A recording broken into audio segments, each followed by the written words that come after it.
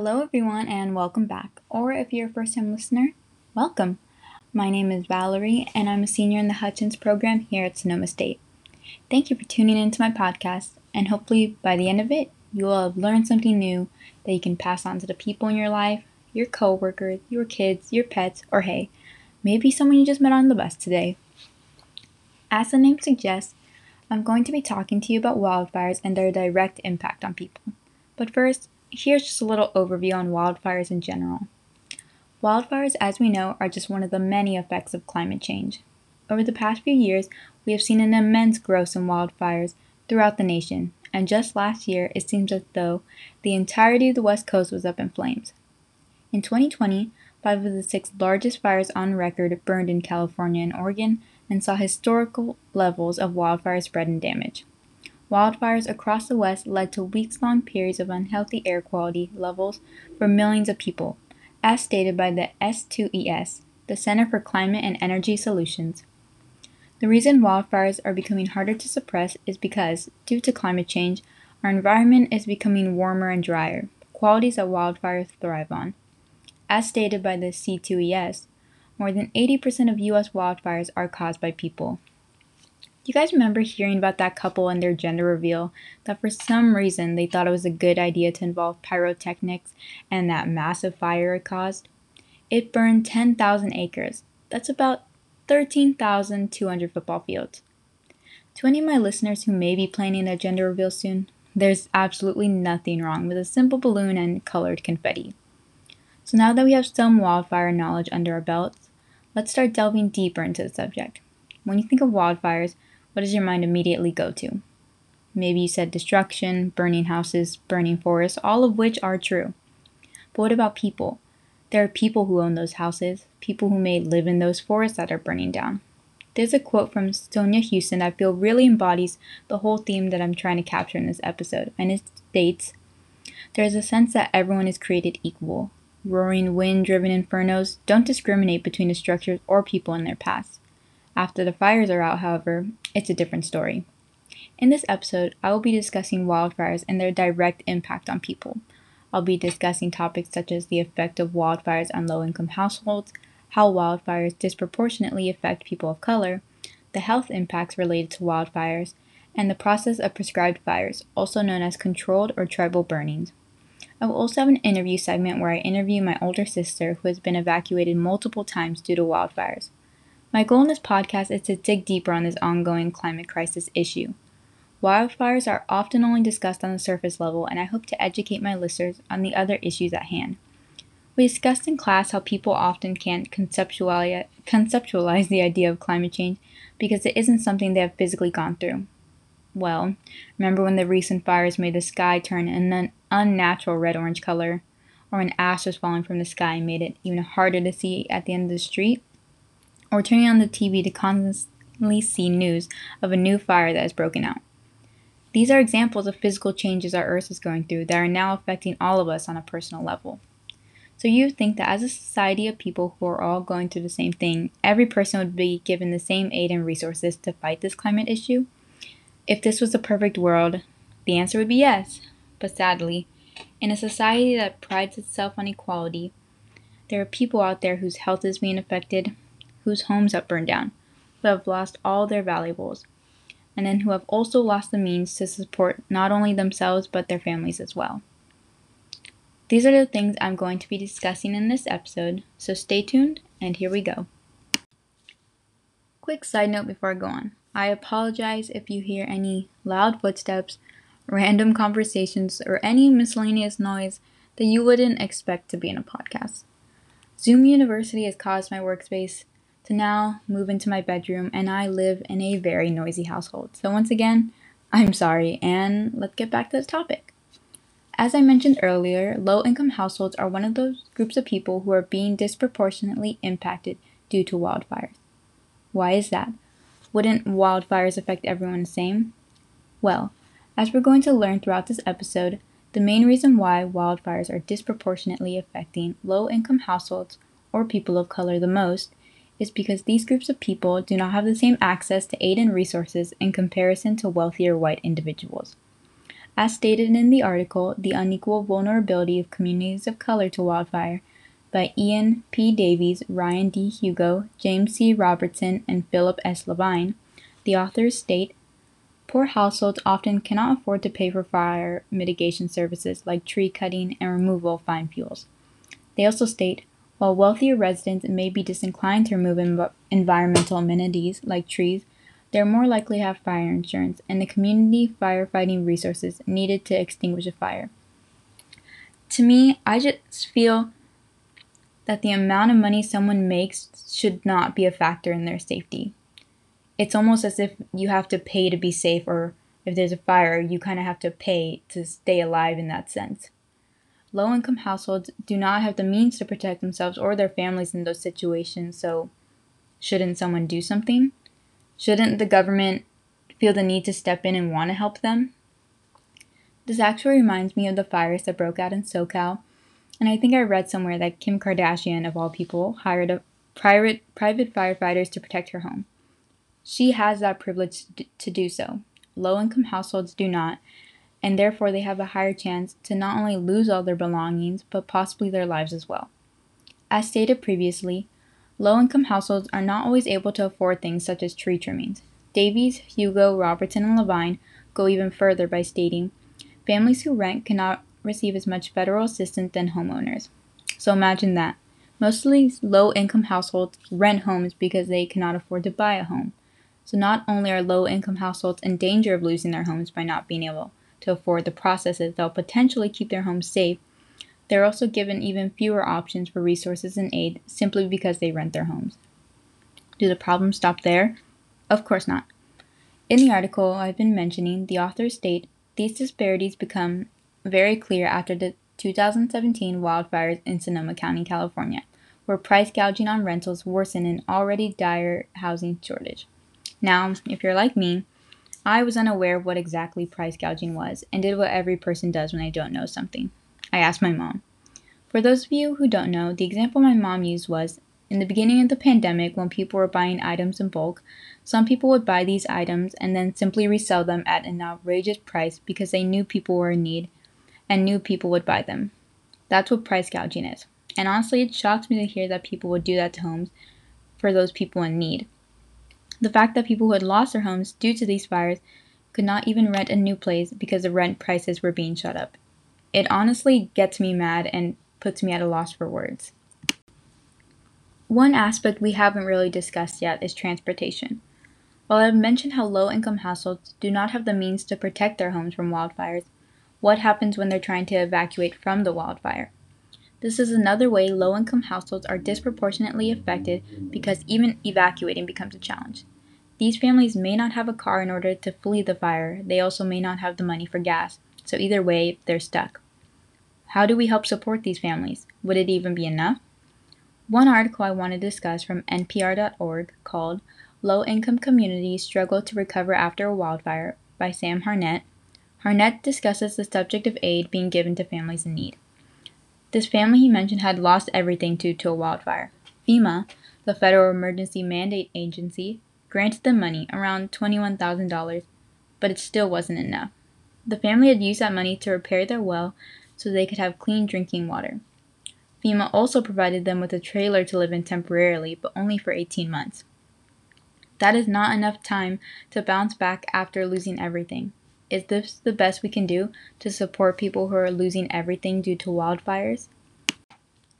So in a related topic, now I'm going to be discussing how people of color are also disproportionately impacted due to wildfires and are some of the most vulnerable people.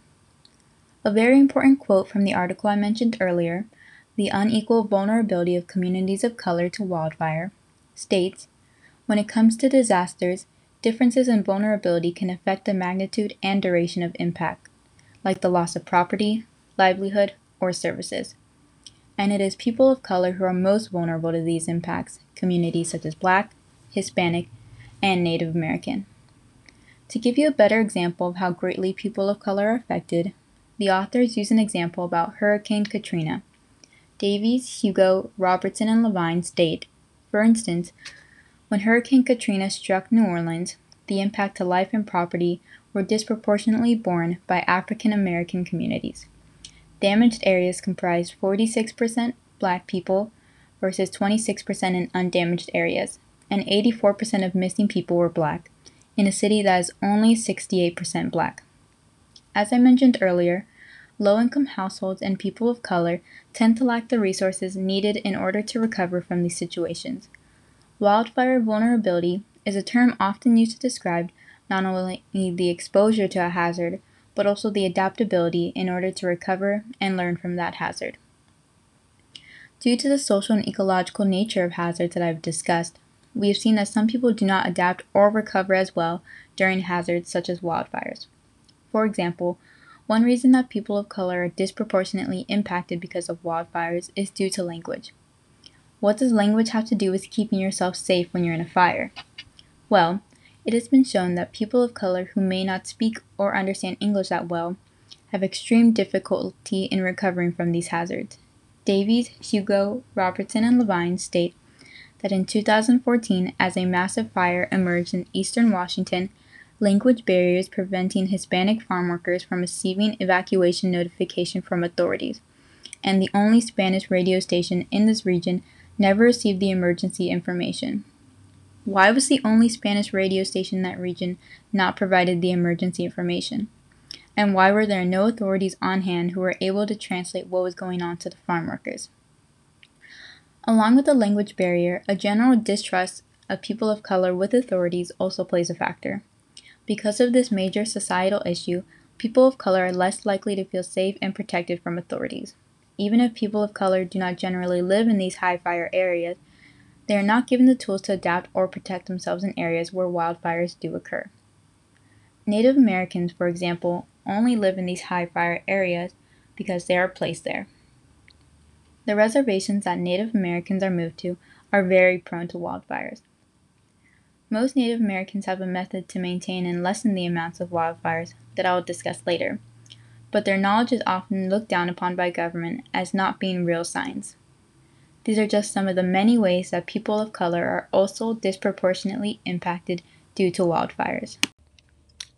And now it's time for the interview segment. I am here with my guest, my older sister, who I will allow her to introduce herself, and here she goes. Hey there, I'm Angie Rodriguez, like Valerie said, her older sister, 25 years old, been in Sonoma County since 2013. And yeah, that's really all there's to know about her. She's kind of lame, but we'll go with it. Anyways, we're here to talk about her experiences and her direct experiences with these wildfires. So, Angie, if you don't mind, what area are you currently living in? Yeah, so I currently live in Santa Rosa. I've been here for 2.5 years in Santa Rosa in particular. Lived in downtown for a year. Now I'm in Valley, which is closer to Annandale State Park. Before that, I was in Roner Park for 2 years and Catawba for a year. Okay, nice. And obviously, I know this about you since you're my older sister. She also went to Sonoma State. Do you mind just telling us what year you enrolled and what year you graduated? Totally. So my first year at Sonoma was 2013, and then I graduated 2018. I have a business degree with concentrations in marketing and wine business strategy. Okay, nice. And in all those years, how many times have you actually been evacuated due to wildfires up there? Oof. Feels like every year, but there was the first big fire in 2017, to say. I was in Roller Park, and I was on standby a few hours, but eventually did get evacuated. Then we kind of got evacuated due to air pollution from fires up in Chico. But the most recent one, so 2020, I got evacuated. The fire was about 3 miles away from my house. That's terrifying. Okay, yeah. Oh, God. So, and where did you evacuate to? So, the first fire, the 2017 fire, I evacuated back to my family's home in San Jose, our family's home. The second fire, which which wasn't really local, but local enough. Didn't have to evacuate that one. And then this most recent one, evacuated out to Burnville, which is in West County of like Sonoma County. Okay, nice. Did you evacuate with any other people? Yeah, so when was it? The first fire evacuated my boyfriend at the time. I was looking what room happened to be from San Jose as well. So even though we weren't technically all in the same car, we all evacuated to the same general area. And then the most recent fire I evacuated with my boyfriend of the time. Okay, nice. And was it kind of like you had to evacuate wherever you were, like quickly, like go to your house, grab whatever you could? Like how much time were you like actually given to evacuate? Yeah. So the first one, I actually had a lot of fair warning. So where the first fire happened, it's up towards like can't remember if it started in Santa Rosa, but it was closer to like where Safari West is. So I was working at Safari West and know people who were working in that. So I had a fair warning before most of the county did. So at that point, the fire started around 10 p.m. and I was aware of it around midnight, and we didn't evacuate until about 5 in the morning. Just out of precaution, we eventually ended up having to get evacuated, but luckily we beat it to the So you say you didn't like evacuate till 5 a.m. So you were just kind of like on standby? Yeah, so packed up all the valuables, and just listened to police scans to make sure the cars were filled up with gas. It was like super eerie, like this thing's happening while most people are asleep. That's terrifying. And do you know, like, I feel like I would have heard if you lost anything, but did you lose anything, or do you know of anyone who like lost things due to the wildfires? Yeah, the first one, or just like in general? Just in general. Yeah, so definitely I know more than a handful of people who lost their homes. Safari West luckily didn't lose much, but some property got burned. My current boss owns a few wineries. He lost a few wineries. Yeah, mostly just property and home. My apologies if anything got cut off. I did not know that there was a time cap on these. So picking up where we left off, obviously you did discuss like the people that you know that have lost things due to wildfires. Do you know if they've rebuilt or been able to replace those things that they've lost? Yeah, some people definitely have rebuilt. I feel like, unfortunately, this wildfire hit a lot of people who didn't have either insurance at all or the proper insurance. So, and dealing with the magnitude of homes lost or lost, sometimes even with insurance, it's taking a while. Like I know houses that are still getting rebuilt from the 2017 fire. So, No, yeah. And that's funny that you said that. I literally was just in one of my other segments. I was talking about how low income households are usually the ones who like feel these impacts the most, because not only do they not have the means to like protect their houses, like tree trimmings, bush removals, in order to like help protect their houses. I also learned that renters are not given the same federal assistance that homeowners would have, which it kind of sucks because it's almost as if like you have to like pay to stay safe, where like I feel like when there's lives at stake, that isn't something that like a person like who makes a certain amount of money like should have to deal with. But yeah. Right. You kind of broke up there, but I think I got the gist of it. Yeah. And so obviously you've had a bunch of different jobs living up there. Can you explain what was like the different responsibilities and pressures that you might have been under in those different jobs, and like the things that you had to do while these fires were going on? Totally. So, like I mentioned, in the first fire, I was working up at Safari West, which is an African animal wildlife preserve and also a tent camp. So, not luckily, but it's like I worked with people mostly, not animals, and taking care of the animals was the biggest priority. So I didn't really have any pressure there. The only pressure I really felt was the lack of a job, I guess. I was out of work for a few months, but when I went back to work, making sure that no one was on property because it was still getting rebuilt, and to like create an environment that was safe for people to come back to. So just making sure that I was vigilant, answering. I was kind of like also the liaison between the property and people calling office to be like, what happened to the animals and all this. So that, I guess that was pressure. But I feel like Sonoma County's gone through this enough times that even with the recent fires, everyone first response, at least people I've worked with, is take care of yourself, take care of your family. I work in the beer industry now, and they're like, beer will be around. Is the most important thing. Okay, and in this last 2 minutes we have here, is there anything that you think at least Sonoma County can do differently to maybe just help people in the event that these wildfires continue, because of climate change? So what do you think could be done differently? Oh, there's so much that can be done differently, and that's the thing. People, it's a matter of just getting educated and being aware of just global environmental factors, but then also what you can do.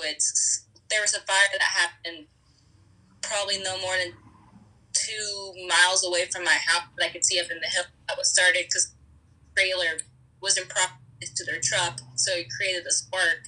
And because we don't get rain that often, the global warming, the spark starts off a fire, and then you also have to deal with arsonists, and it's just getting people educated, and that's just a big thing. Yeah. And I agree 110%. This class that I'm in is discussing issues like that. So I just want to say thank you for helping me in this episode, and thank you for helping to educate my listeners on really just what you had to go through and what I can only imagine that so many other people have had to go through. Oh, totally. And just want to finish off by saying that I got really lucky, and even though I've dealt with it, so many people dealt with it in so many worse ways. So, yeah. If you have people up in Sonoma County that you care about, make sure to check in on them August through November. Okay. Bye-bye. Talk to you later. Bye. So far, we've discussed many ways in which wildfires impact people, both socially and ecologically. One of the more common ways in which people are impacted due to wildfires is through health. As we all probably remember from the fires last year, whether the fires were occurring specifically in our cities or cities nearby, the ash falling from the sky made the air quality very unsafe to breathe in. Not only that, but the inhalation of ash could irritate our lungs, but it was also a very strong irritant toward the eyes. As stated in the article, wildfire smoke exposure under climate change, impact on respiratory health of affected communities, by Colleen E. Reed and Melissa May Maestas, the authors state that asthma and chronic obstructive pulmonary disease are just some of the many health impacts felt by populations that have been exposed to wildfires. They also state that health cost estimates of smoke exposure range from 11 to 12 billion per year. As we can see, wildfires are hurting people financially in more than one way. I feel like a common question I've asked throughout this episode is, what can we do? What are some strategies that we can use to potentially help reduce these health impacts that people are going through? Well, if we attempt to tackle this climate change issue head on, one clear answer would be to implement more fire management practices. By attempting to lessen the amount of wildfires in general, it would then kind of lead to this domino effect. Less wildfires would then mean less people suffering from smoke inhalation health impacts. But in order to do that, our society would need to engage in more of these management practices, such as prescribed fire, a topic that I'll be discussing in my next segment. If we want to tackle this issue on a surface level, Reed and Maestas state in their article, clean air shelters and portable air cleaners may reduce individual exposure to wildfire smoke. While these options could also work, we would have to make sure that everybody have equal access to these resources in order to stay safe. There would be no point in making these resources available if not everybody was able to obtain them, such as people of color and low-income households. On more of a mental health level, one article I read titled, Effects of West Coast Wildfires Go Beyond Evacuation Air Quality, by Lee Hopper, quotes April Thames, a USC Associate Professor of Psychology and Psychiatry, and states, the dangerous air quality creates another risk in addition to COVID-19, being stuck indoors with orange and gray smoky skies, poses an even greater risk for feelings of despair, hopelessness, and depressed mood. It honestly feels as though these wildfires last year could not have come at a worse time, because not only were we trapped indoors because of the fires, we'd also been shut in since March due to COVID-19. The feeling of hopelessness was something many of us could probably relate to. There wasn't much for us to do except wait in our homes and hope for things to get better. N95 masks were doing two jobs in one during that time, not only protecting our lungs from smoke inhalation, but also keeping us safe from possible COVID-19 germs. While I'm hopeful that COVID-19 will go away soon, and hopeful that we'll have less wildfires in the future, it still might be safe to go on Amazon or swing by your local Home Depot and stock up on some of these N95 masks. Because there are still those few people out there who aren't taking climate change seriously and who also aren't taking COVID-19 seriously, who might just ruin it for all of us. Stay safe and wear a mask. Protect yourself and the people around you. And finally, we have made it to our last segment here in my podcast episode. This last segment will be focusing on prescribed fire, also known as tribal burnings or controlled burnings, an idea that I raised in my previous segments. The idea of prescribed fires really interested me and caught my attention last semester when it was brought up and discussed in my Core D class. So at this point, you're probably wondering, Valerie, what is a prescribed fire? What is a prescribed burning? Well, as stated in the article, we're not doing enough prescribed fire in western United States to mitigate wildfire risk by Crystal A. Colden. Colden describes prescribed burnings as the intentional ignition of controlled fire, which is also referred to as prescribed fire or controlled burning in the U.S. Prescribed fire not only reduces the biomass available to burn in a subsequent uncontrolled fire, it also supports carbon sequestration, facilitates ecological resilience, and is critical in restoring ecological function in regions where decades of fire exclusion push fire-adapted ecosystems outside of their historic range of variability and degraded such function. This is a process that is deeply rooted in indigenous knowledge. In more simpler terms, it is traditional knowledge in which Native Americans created these controlled fires to help burn off excess plants and shrubs, something that is typically fuel for these giant wildfires. By creating these controlled fires preemptively, we are lessening the risk for these giant wildfires to break out and potentially burn more land. So what are some of the benefits of controlled fires? As stated previously, not only can they be used as a tool to prevent future wildfires, but it can also be a source to restore ecological function. The first time I heard about these controlled fires, I thought, wow, that's amazing. Finally, something good that our government's doing to help prevent the spread of wildfires. But, of course, that was not the case. Because controlled fires are tribal traditions deeply rooted in Native American culture, a good majority of these fires are done by non-federal funded groups. Colden states, well, 70% of all prescribed fire was completed primarily by non-federal entities in the southeastern U.S. The Bureau of Indian Affairs, BIA, was the only federal agency to substantially increase prescribed fire use, potentially associated with increased tribal self-governance. One reason that the government doesn't intend to fund more of this practice is because of differences in science. I learned in my core class that the government doesn't often believe in science used by Native American tribes because it isn't the science that they're used to. Many Native American tribes knew that climate change is coming and could see the signs before many other traditional scientists, and that was through the use of their traditional ecological knowledge. By using the knowledge and methods passed on through generations of their tribe, their scientific methods are just as reliable, and yet our government still can't fully support their methods. The reason I felt it was important to bring up this method of controlled burning is because I truly believe if our government were to fund this and implement this more regularly, there would be less wildfires in our future. Not only would it be a celebration of Native American culture, we would also be learning about their science and everyone would benefit from it. Of course, there are some drawbacks and some negative opinions about controlled fires that I would like to discuss. One reason that people feel controlled fires may not be the best route to take is because they do produce smoke, something that I mentioned in my health segment that can negatively impact health. They also have the possibility to escape and create a large fire, something though that happens very, very rarely. The way I see it, when looking at controlled fires versus wildfires, both will produce smoke in the end. The question is, how much smoke would you rather have? Would you rather have the entire West Coast experiencing wildfires all at the same time and therefore creating that much smoke? Or one controlled fire every now and then, just producing smoke in small sections at a time? And then, tackling the opinion that a controlled fire may escape. If done correctly, that is very unlikely to happen. As long as the process is done by Native Americans who have this method deeply rooted in their traditions and culture.